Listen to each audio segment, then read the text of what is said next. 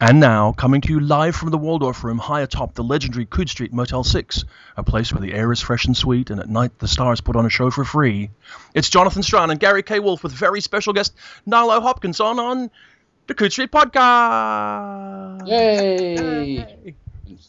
So that's how you pronounce that? Which? Coode Street? Yeah, Coode Street, yeah.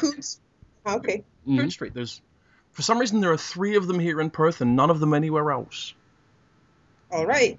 I don't even know who Coode is. If anybody ever listening to the podcast does know who it was, let me know. And welcome, Nalo Hopkinson, to the Coode Street Podcast. It's great to have you back. Hello. It's very good to be back. And congratulations on Sister Mine, which it's actually out and available now, isn't it? It is. It came out March the 12th. Oh, excellent. It's been out for a month almost. Yes. Well, I had a lot of fun with that novel. And it looks Thank like you did too. As much as I have fun writing, which I mostly don't, yes, I did. I guess one of the things that comes up when we talk about Sister Mine and about the chaos is this really is you coming back very actively after a long period of not writing a whole lot, isn't it? Yes, I had a lot of unfinished work, and so I'm finishing it as quickly as I can, which creates the happy circumstance that I've had 3 books come out in the past year and a bit. That must be enormously satisfying after a long, probably frustrating time without a lot coming out. Oh, so much. It's satisfying. I'm no longer as worried that I have tanked my own career by being sick. It's all good. Well, I know you had some hard times, but I remember talking to you about what was then called Donkey. 5 years ago, maybe? Yep.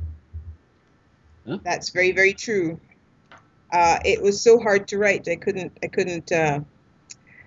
finish a sentence, either reading one or writing one. I mean, I'm still finding little snippets of things that I wrote during that 5-year period that I have no memory of. The only way that I know they're mine is because they're in my notebook, in my handwriting, and in my particular style. No memory. So I was still writing clearly, but not able to connect the dots. Yeah. So when did it really turn around then?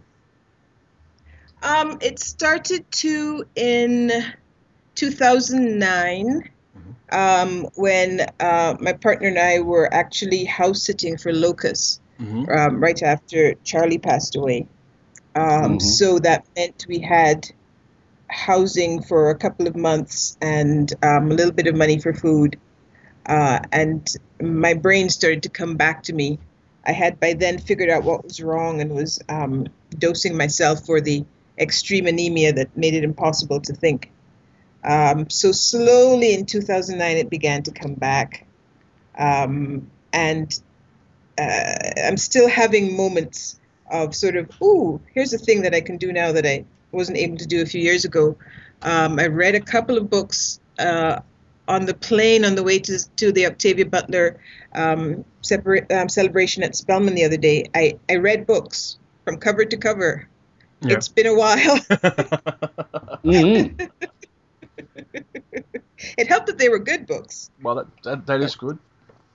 I remember at the time we were talking about this, at least Liza and I were talking at one point about you became, I guess, I don't think if we ever made it official, but we were talking about, hey, we have a Locust writer in residence, the first ever Locust writer in residence. We were all kind of celebrating about that when you were. To you, it's house sitting. To us, it's an honor. It was a wonderful place to be, just to be surrounded by like-minded people in such a beautiful part of the world, and it's something I will always remember.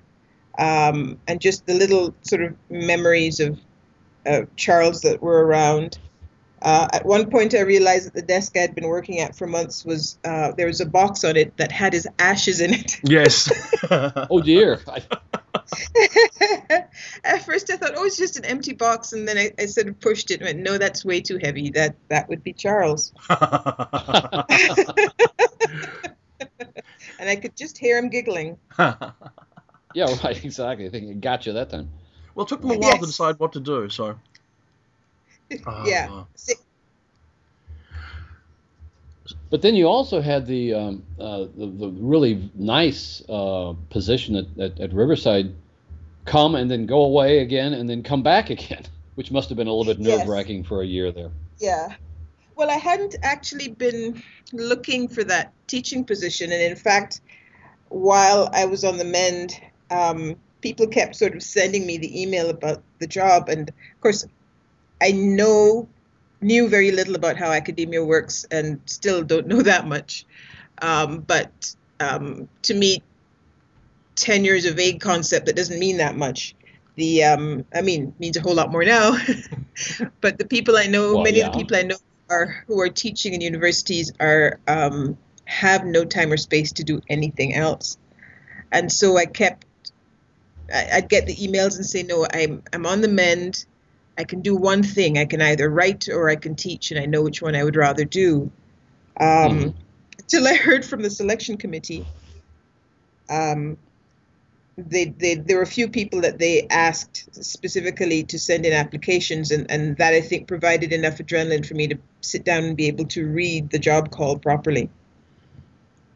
So yes, I interviewed and got the job in 2009, and then their funding got pulled and they had to withdraw all outstanding job offers. And they'd warned me that that was a possibility. So though it was a shock, I don't feel hard done by. But bless their hearts, they got permission to hold the job until they could offer it to me again. And so I started in 2011. Wow. Yeah. That sounds like a precarious, difficult time. It was horrible. It was a few years of living in constant panic mode. Yeah. Of waking up in the morning and not knowing how I was going to survive. And it was happening to both me and my partner. I would not wish that on anyone. Is it coincidence that you come out of that period of time with a novel called The Chaos? Because it sounds like it was that kind of a period of time. Hey, interesting. You would think that my original title for that novel was Taint. Ah. My editor wouldn't let me. She really didn't want me to use it because she said on top of everything else it was making her sales reps giggle. I remember. Okay, I didn't know that was going. I didn't know that's what became of Haint, because I remember you talking about that title as well. But that brings up an interesting thing about your use of language. I think my favorite new word from Sister Mine is clay picking. So I thought I'd check that out, and so I Googled clay picking, and all it does is come back to Sister Mine. Yes. Did you just made that up, didn't you? I did. It's a great word. Thank you. I actually it was originally mud picking, but it seemed too much like mudblood, so I changed it. Yeah, but it's essentially it's kind of a word for what Rowling called muggles. Yes, exactly. And yeah, that's why I didn't make it mudbloods, because that's the pejorative they use in the Harry Potter novels for Hermione. Right. But yes, it's also a combination of sort of a West African word for children. In Jamaica, we say pikni. In Nigeria, I believe they say pikin, but it basically means small children. That's where pickaninny comes from, then, in American slang. Yes. In old Southern slang. Yes, exactly. Yeah, okay. Yes. I often get people who are slightly disturbed when they see the word picnic in my novels and realize where it comes from, and they wonder if I'm using it as a pejorative. But in Jamaica, it just means children. Ah. Well, one of the things that fascinated me in reading this, and actually reading everything since Brown Girl in the Ring, and I could tell you the story of how Betsy showed that novel to me. But once you start introducing all these terms that nobody had seen in science fiction and fantasy, once you start writing about duppies and sukiyants and that sort of thing, you can just make stuff up, and people think, oh, that's probably authentic because all the other stuff is checked out. Yeah, exactly. And I've had that happen in reviews where people just assume that if something in my work feels folklorish to them and they don't know it, that it must be Caribbean. And sometimes it's not. Sometimes it's German. But yeah, I do make stuff up as well. There's a word in Sister Mine, knob carries. Yep. And I actually can't remember whether I made it up or whether it's a real word. I think it may be a real word. But I love words. I collect them. Do you feel Sister Mine kind of brings you back to a certain place in your work? Because, I mean, it's back in a sort of a fantastical Toronto. It has a lot that's not uncommon in feel with Brown Girl in the Ring. Mm-hmm. You know? Yeah.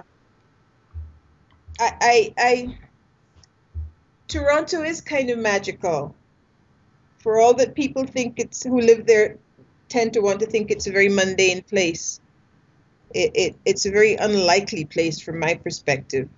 And it's a lovely place for writing fantasy in because that there are people from all over the world there. Mm. And so everybody's folklore is in a way there. Does it give you a location where you can, I guess, blend folklore in new and different ways in order to help create stories when you use it as a setting? Yeah, very much so. It meant that I didn't actually have to do a lot of hand-waving around why the Trinidadian nature god is in a care home in Toronto. Yeah, that's kind of neat. I mean, I should say it's kind of irrelevant, but we were all in Toronto last year, obviously, for World Fantasy. And certainly my experience was that it was a rich, multicultural community, and spent a lot of time, in fact, talking to people from Jamaica who lived in Toronto now, which seems to be a major thing. And that's obviously where what your family did. They came from Jamaica up to Toronto at some point. Yes, my family I and my mother are Jamaican, and my brother and my father Guyanese. Mm-hmm. And we moved around the Caribbean for a while. I think we were living in Guyana when we made the move up to Canada. And there was very definitely a wave of Caribbean immigration to Canada that started, I believe, in the 50s. Mm-hmm. Is ongoing, but there are all kinds of waves of immigration to Toronto. So we're one of the older ones. just presumably not bringing all of their gods with them typically. I mean, have a lot of people compared the book in its background to American gods to you? I think only Gary has. Okay.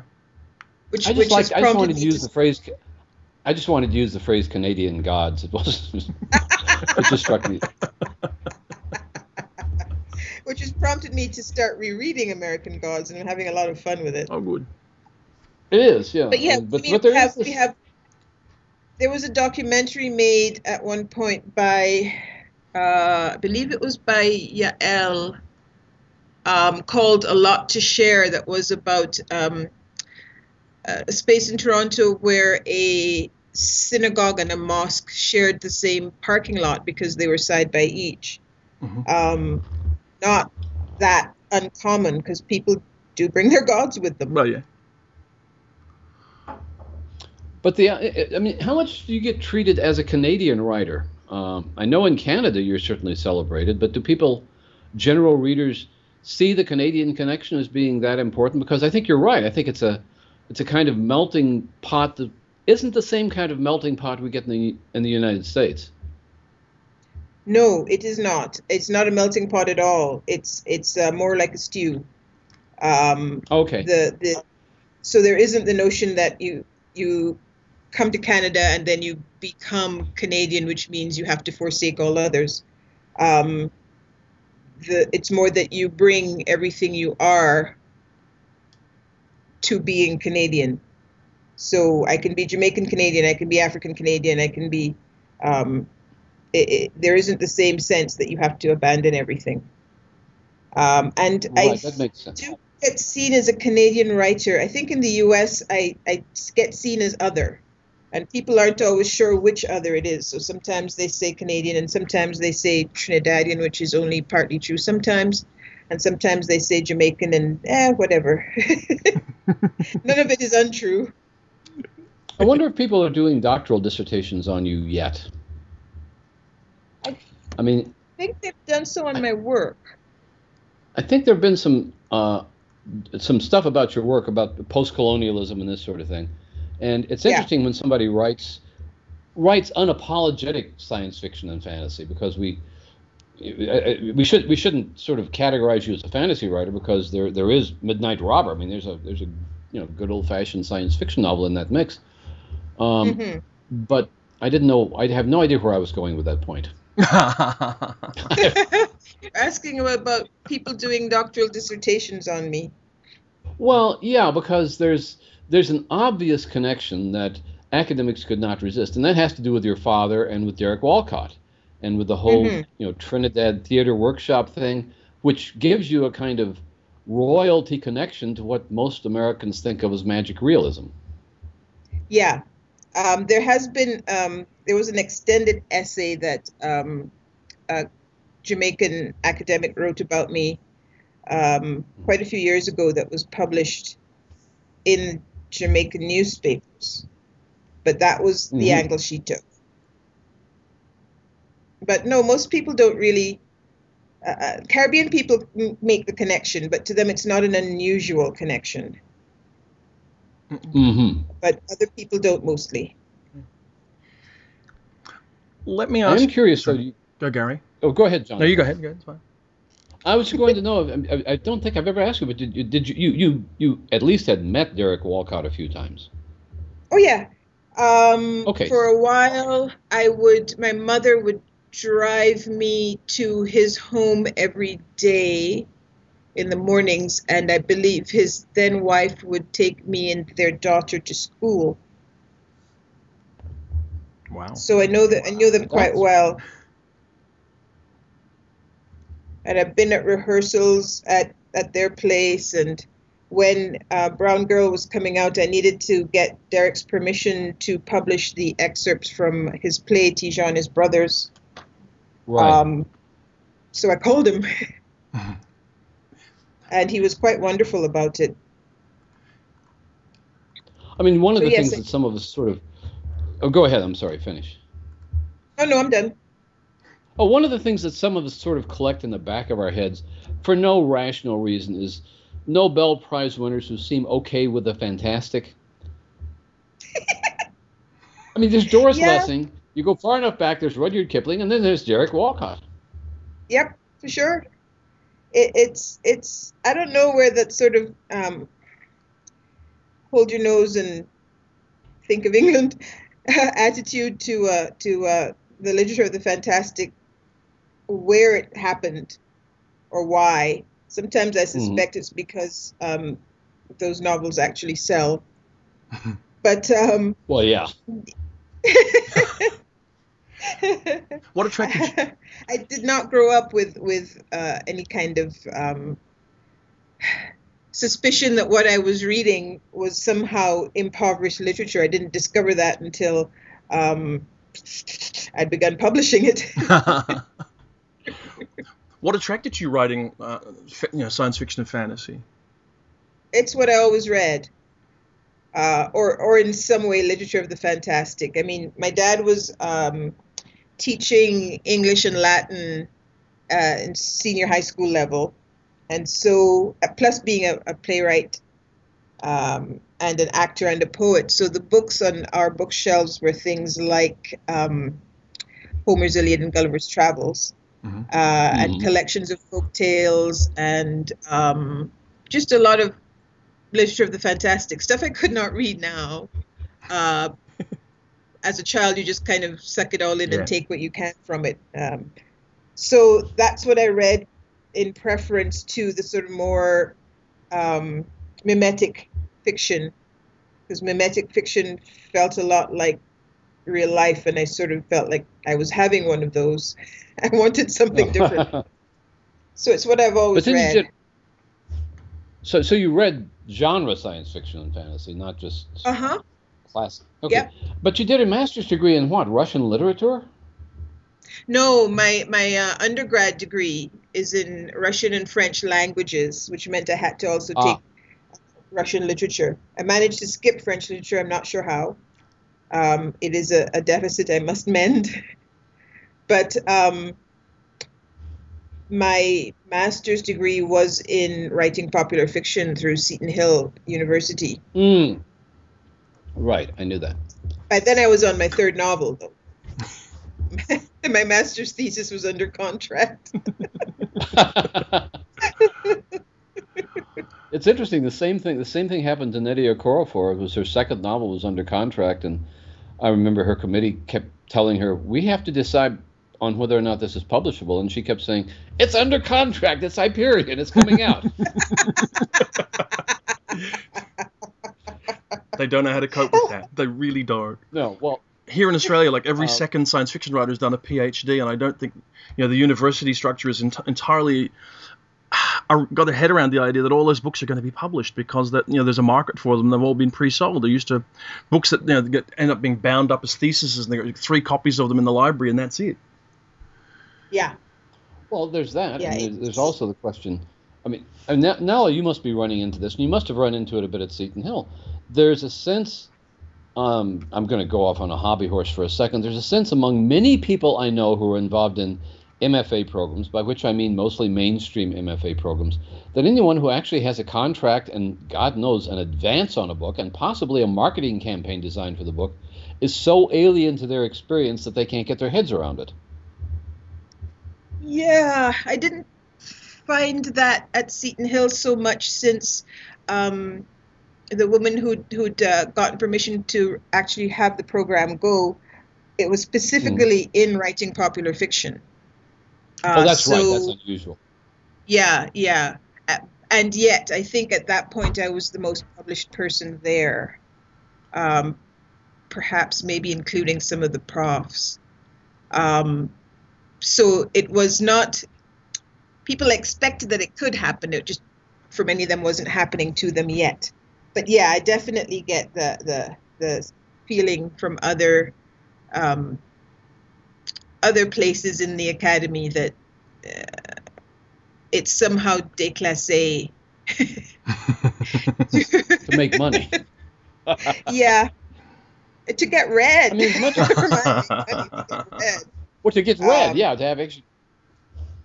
Yeah, that somehow commercial means bad. Yeah. And I get people saying things who, like, well, we can't assess this particular writing by this student because it's genre, so we'll leave it to you. And it's pretty clear when we talk about it that we have the same assessment of the work. I may know the canon better, but in terms of what's working and not working in a piece, we have the same assessment. And as much as I want to, go ahead, Jonathan. And yet they continue to filter it through that perspective, that it's something different and other than what they're familiar with. Yeah, what's fun to me are the closet science fiction and fantasy fans in academe. People who you don't have to scratch them too deeply before they're happily chattering about genre along with you. Yeah. But it's not been what they've been able to do as writers. Or I guess to bring to the conversation either. I mean, because if it's not an atmosphere where people are, I guess, admitting to reading science fiction and fantasy, then they're not going to be accustomed to a dialogue about it in any kind of detailed or rich kind of a way. Yeah, that's why it's lovely being here at UCR, because my hire and Rob Latham's and Cheryl Vince were built around the Eaton collection, around the science fiction archive. And so there's all kinds of cool things happening. There's the conference that's coming up that happens every other year. And there is a science fiction reading group that is informal, mostly grad students. So there are places to begin having those conversations. I still think we have a long way to go mean, one of the things I've found is that, I don't know, this might be just my bias, but I find that a lot of people who set out to try to write science fiction, the learning period seems to be longer. So that their writing at the beginning feels less mature than those of their peers who are writing in other genres. Mm-hmm. And I think that stands them at a disadvantage when it comes to things like applying to grad school. Yeah. I think that's true. And I remember talking, I've mentioned this on the podcast before, talking to Daniel Keyes, who taught at Ohio University, not Ohio State, but Ohio University for many years. And everybody wanted to study science fiction with him because of Flowers for Algernon. And he wouldn't let them write science fiction until the second semester. He said, if you take this 2-semester sequence, the first semester you're going to learn to write a decent story. You have to learn story structure, you have to learn character, you have to learn all the details of writing a good story. And then in the second semester you can write science fiction and fantasy because it's harder. Because you have to have a good story at the base, and then you have to be able to master the science fiction and fantasy stuff. Yeah. It's harder and it's very elusive. And I'm finding that a lot of my undergrads who are wanting to write science fiction and fantasy, through no fault of their own, no longer have the sort of base in various types of language use, historical references, literary references that are in the genre. They just don't have them. And so their writing is has a very long way to go. Interesting. I could see that. I've run into undergraduate students who want to write, who say they want to write fantasy, but what they really want to do is write Neil Gaiman. Or George Martin. Turns out that's, or George Martin, or maybe Robert Jordan. Or money. That's what they've read. Yeah, exactly. Or it takes the grad students a very long time to break out of the mold of, we must be able to see the happenings in this story as metaphor, because it is so dinned into them that it's not real fiction if the fantasy creatures are real. So they really struggle with it. Yeah. But is this a real problem with their fiction, or is this another example of genre being exclusionary? Because I know when I talk to people about how people approach genre, they'll say things like, well, you need to be well read in the field, you need to understand the context of what you're trying to do. And they'll say, well, you're just trying to keep people out because they don't meet some kind of barrier level of knowledge and experience. Is it a real substantial material thing as well as being that kind of exclusionary thing? I think it's both. There are people who are very invested in policing the boundaries. And I'm actually writing a review right now in which I talk about, I've seen it happen to women writers in this genre. It certainly happens to people from elsewhere.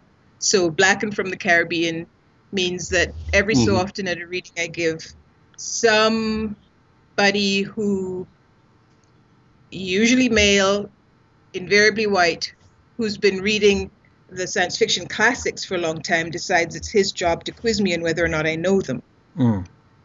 And then to try and point out that, Heinlein was doing this before me. As though this is news. There's a lot of things Heinlein was not doing before me. So there is very much that policing of the boundaries.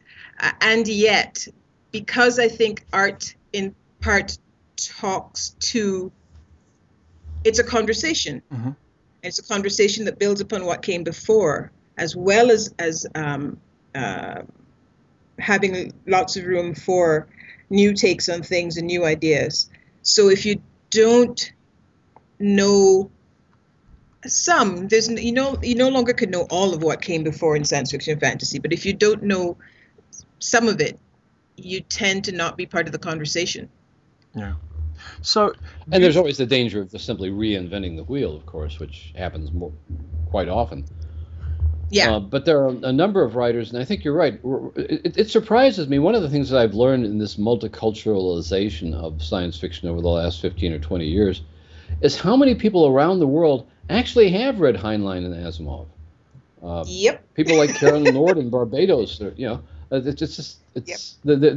don't have to be part of that sort of classic white male establishment to have read this stuff. But then logically, no. Gary, wouldn't you think that the best-selling science fiction and fantasy writers of all time would be the most easily found?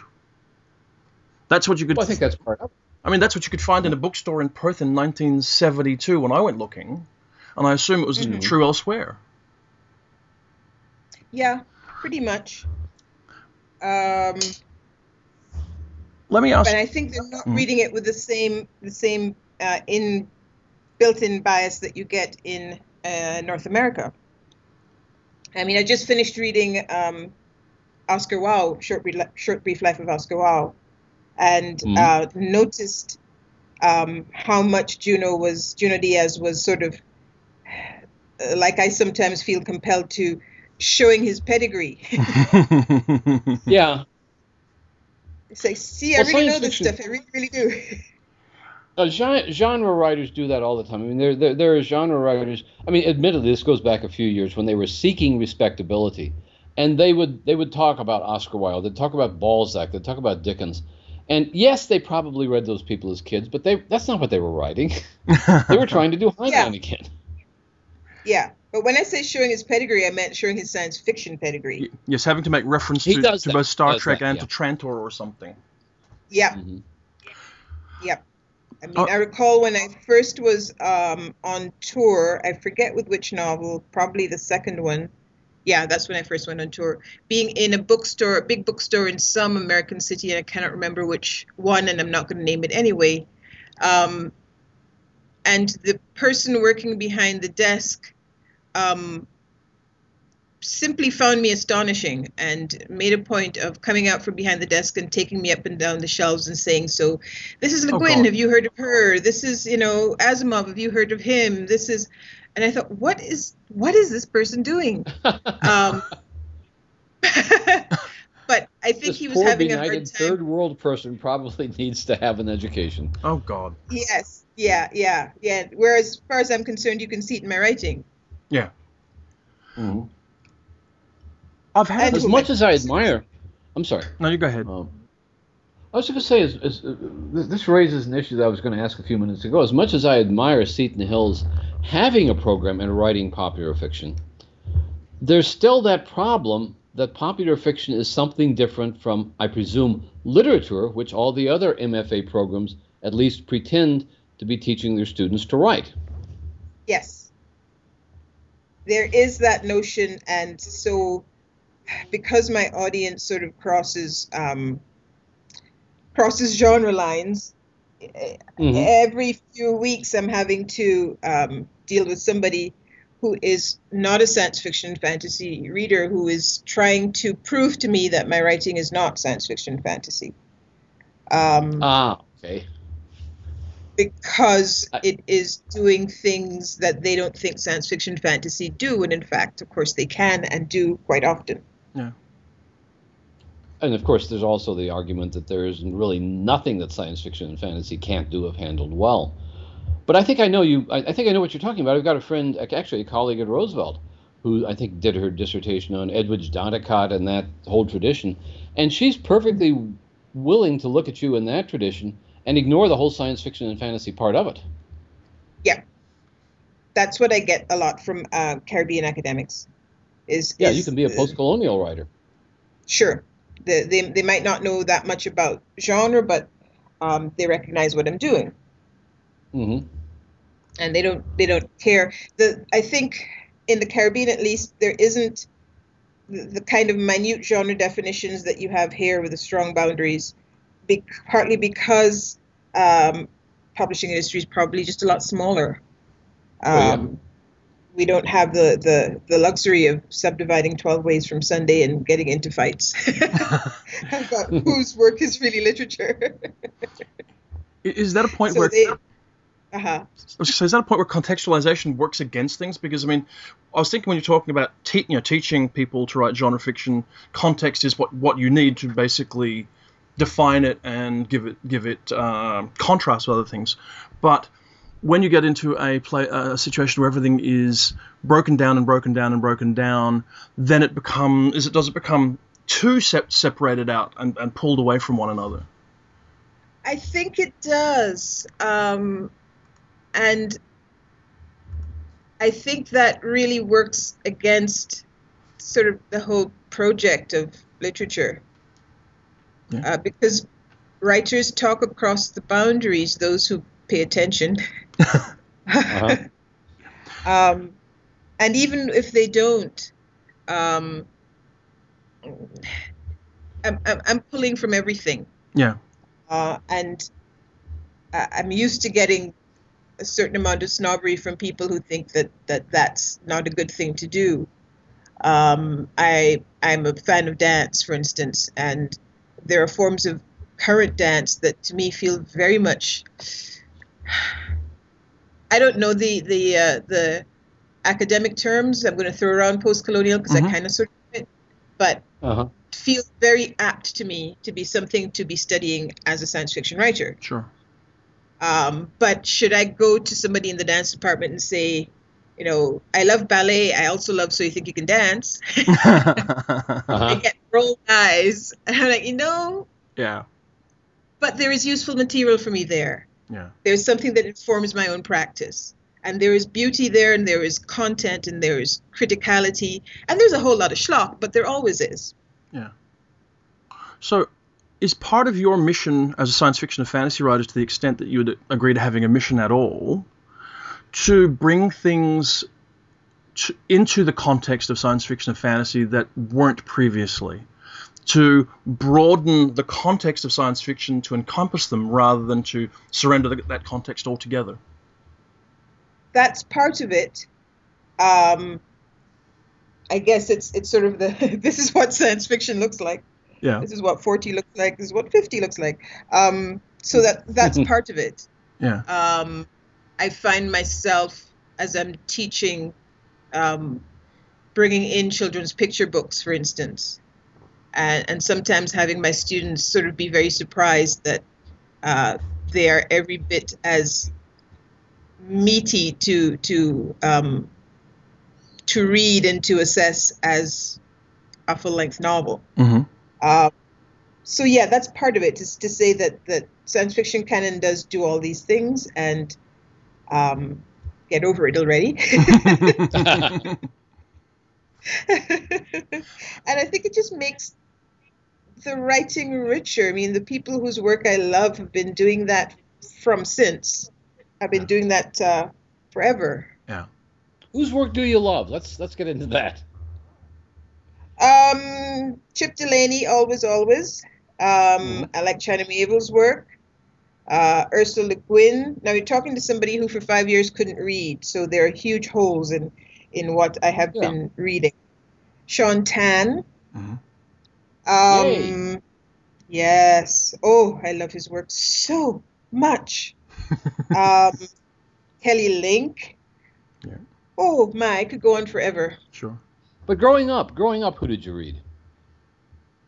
Growing up, I read what they gave me in school to read. I remember reading The Lion, the Witch, and the Wardrobe in high school, in my first year of high school in where was I? Trinidad. And when we read the section where Aslan awakes Narnia, the teacher let me read Aslan's part, which was wonderful. I can still quote it. I read the books on my parents' shelves, which included, as I said, the sort of European classics, but also included folk tales, a lot of poetry, a lot of plays. So anything I could get my hands on. I recently did a little documentary for science fiction writing and the Eaton Collection at UCR. And they filmed it in the Eaton Collection, and I had them bring out, I forget what year it was now, it was January, maybe 68, of Playboy, where the Kurt Vonnegut's Welcome to the Monkey House was serialized. Right. I read it when it came out because I somehow got my hands on a copy of Playboy as an 8-year-old. Cool. I didn't know or care from the sex and all the naked ladies, but I liked, the strange stories. So my reading was actually a lot broader in scope as a child than it is now.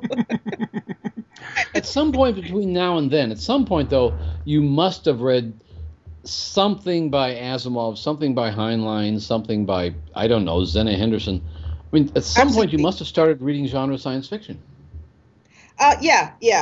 I mean, when I was probably about 14, my mother, we were in Trinidad, Jamaica. My mother was working as a clerk at the public library, the Kingston Public Library on Tom Redcombe Avenue. And I would walk there after school. And because they divided the library into adults and children's, and you had to be a certain age to get an adult card. But I was already reading at an adult level. So they gave me, or my mother engineered for them to give me an adult card. And I went looking for the things I knew I liked. And science fiction fantasy shelves was where I found them. I remember reading the, I'm going to forget the name of the thing now. They recently made it into a film, a second film. It's about for one of the first stories about an engineered plague. No. It'll come to me. Yeah. But that's where I read it. I remember reading Shattered Like a Glass Goblin. Glass Goblin. Okay, cool. Harlan. Yes. I remember reading, I forget, I think it was later when I discovered Zena Henderson. And I was reading Hitchcock collections of horror and scaring myself horribly and had to stop. Oh, great. Those were terrific. He didn't edit any of them, but that's okay. I was losing nights of sleep because I still can't read horror. But yeah, that's when I started to read genre science fiction because it was giving me the stuff that I had been reading on my own. And that was the sort of European classics and the folktales.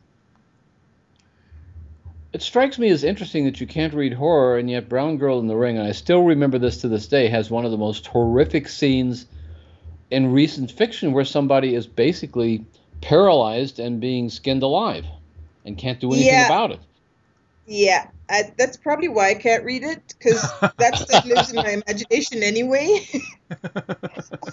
I don't need confirmation from the outside world. It's already scary enough. Exactly.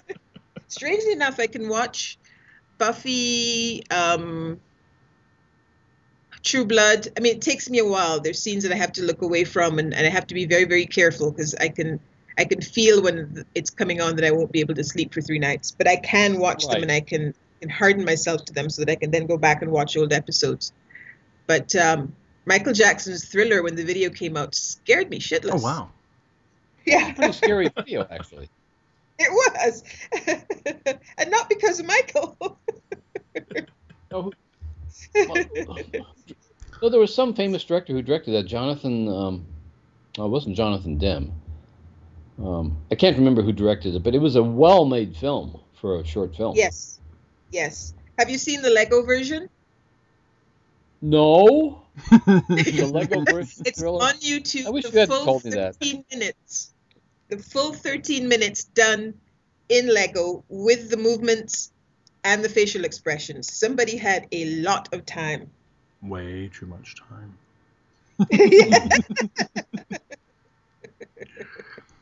I haven't seen that, but just to give my street cred a little boost here, I've watched the entire Star Wars trilogy in Lego with my grandkids. Oh, not good. That can only improve it.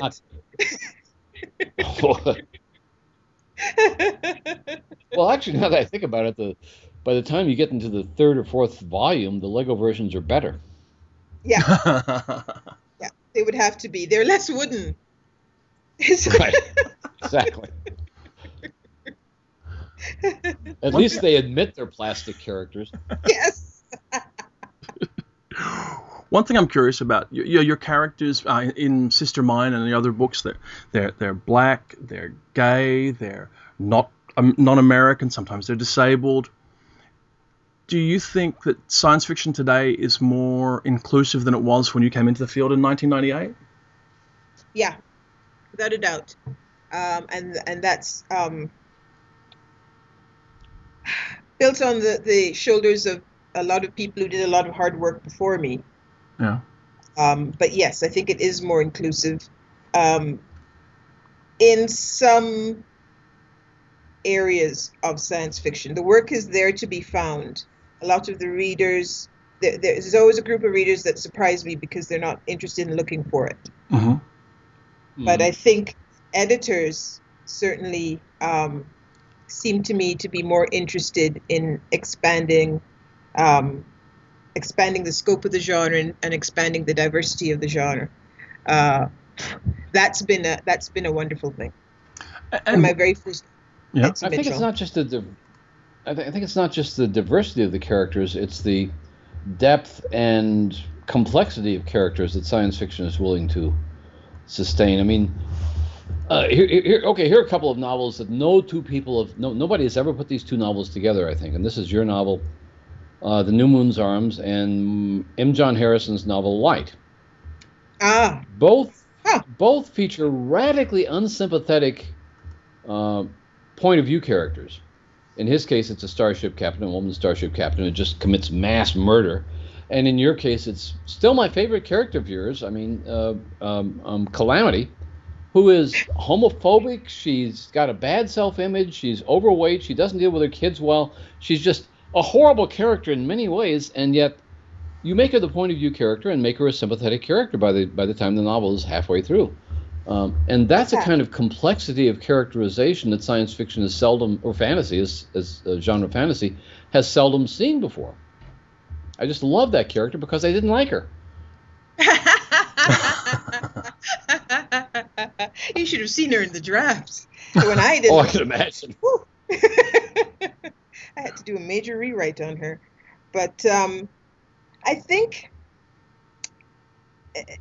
it might be the kind of thing that as a reader myself, I wasn't noticing. Partly because I started out reading science fiction and fantasy very young, so it didn't take much for a character to feel well characterized to me. But it hasn't come whole cloth from me. It's come from the feminist writers. It's come from people like Ted Sturgeon, who were doing it before I was. Ted's daughter Noelle has been going around to conventions and having writers read Ted's stories to record them in celebration of the fact 13 volumes of his short stories have now been collected. Yeah. That man wrote a lot. Yes, he did. But she's twice had me read Crate.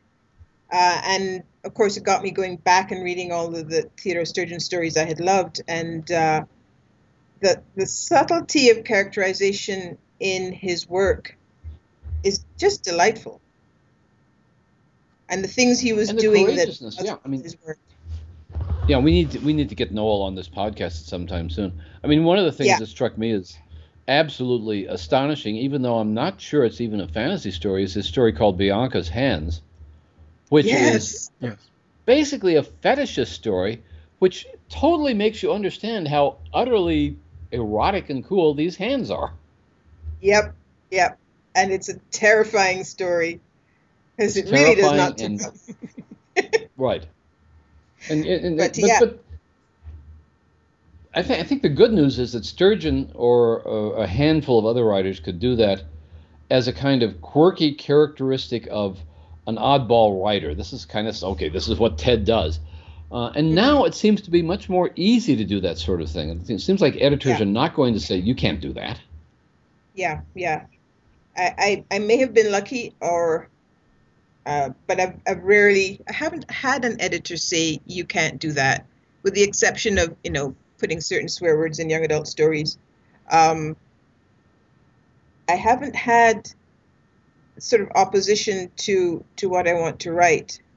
And it's something that I try to talk about whenever I can, that most editors actually want you to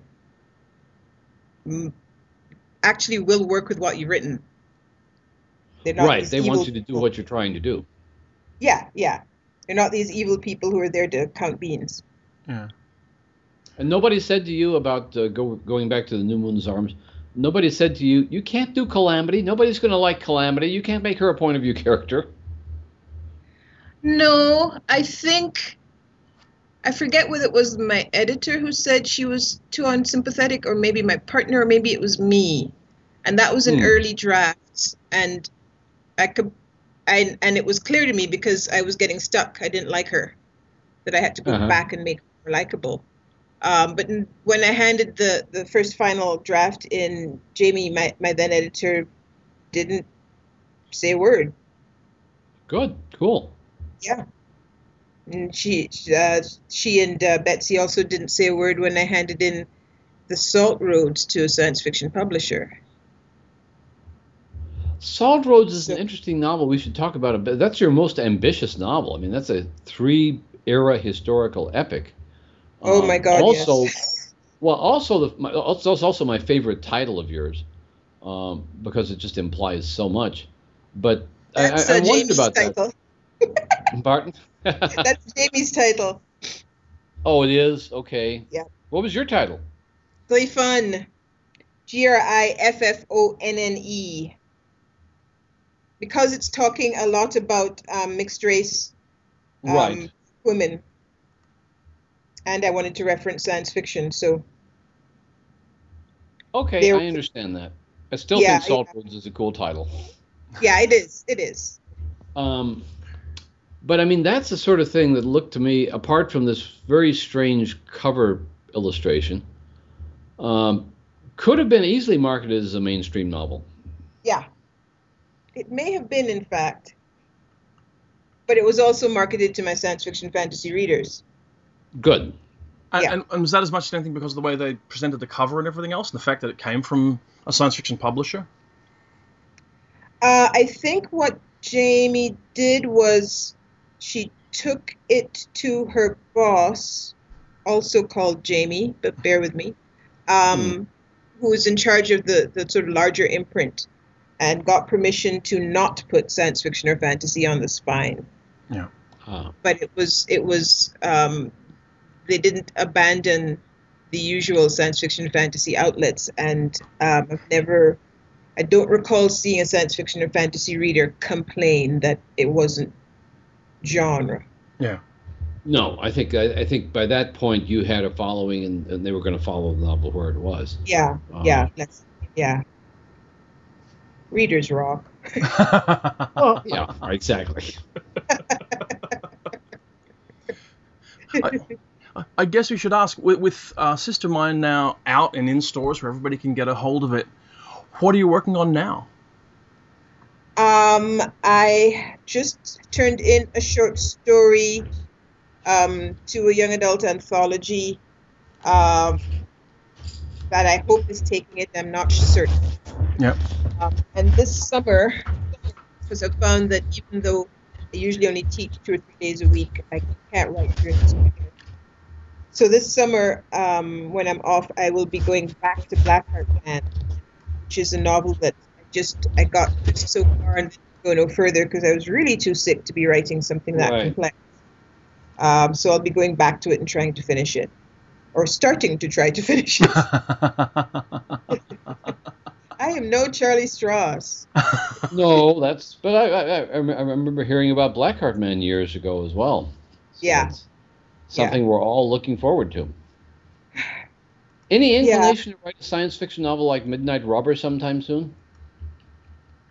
Not soon, but I do have one that I think of as in the future some point, because I don't have the core of it yet. I know some of what I want to be dealing with, but it isn't a novel yet. So that's going to come at some point, but I don't know when. I still feel like I'm clearing the decks. I understand that. Well, I think Jonathan and I are both really glad that you've had 2 really entertaining books out within the last year. 3, I guess. 3. Yeah. Okay. Yeah. And you must be just about ready for a new short story collection as well. Yes, my agent is actually shopping one around right now. The market for collections, I think, was never so that great for single author collections anyway. It seems to be worse now. Oh, yeah. The editors who have seen it are very concerned about the fact that most of the stories have been published. That was not an issue before. And the kinds of offers I've been hearing have been about fifth. That seems to be a gimmick that people almost require these days, is let's have 1 or 2 original stories in a collection. I do have one. Okay, cool. And yet, in my last collection, I had 5. I was I was young and energetic, and I wrote 5 new stories. That would so not happen now. No. But I mean, short story collections have a form, I think. I mean, these days you tend to expect an introduction, some kind of story notes. Yeah. An original story, if possible, to get people. Yeah. But in fact, the thing I find perplexing these days when it comes to the original story thing is publishers almost expect you to give away, as a promotional thing, a whole, like, write us a Sister Mine story so we can put it in the trade paperback so people will buy that. Right. Mm-hmm. Which is a kind of a crazy sort of a thing to have. And yeah. I also wanted to ask quickly, do you have any plans to do any more anthologies? Because you've done some really quite remarkable ones over the years. Right. Thank you. I suspect it'll happen. I don't have any immediate plans to do it because that still feels at this point beyond my energy. Yeah. And there's so many other people now doing just wonderful anthologies that I want to catch up with their work first. Oh. Well, maybe on that note, as we draw towards the end of our usual hour, it might be a moment simply to thank you very, very much for joining us.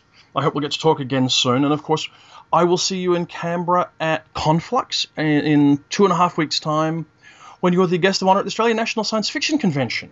Yes, that will be so much fun. Congratulations on that. Thank you.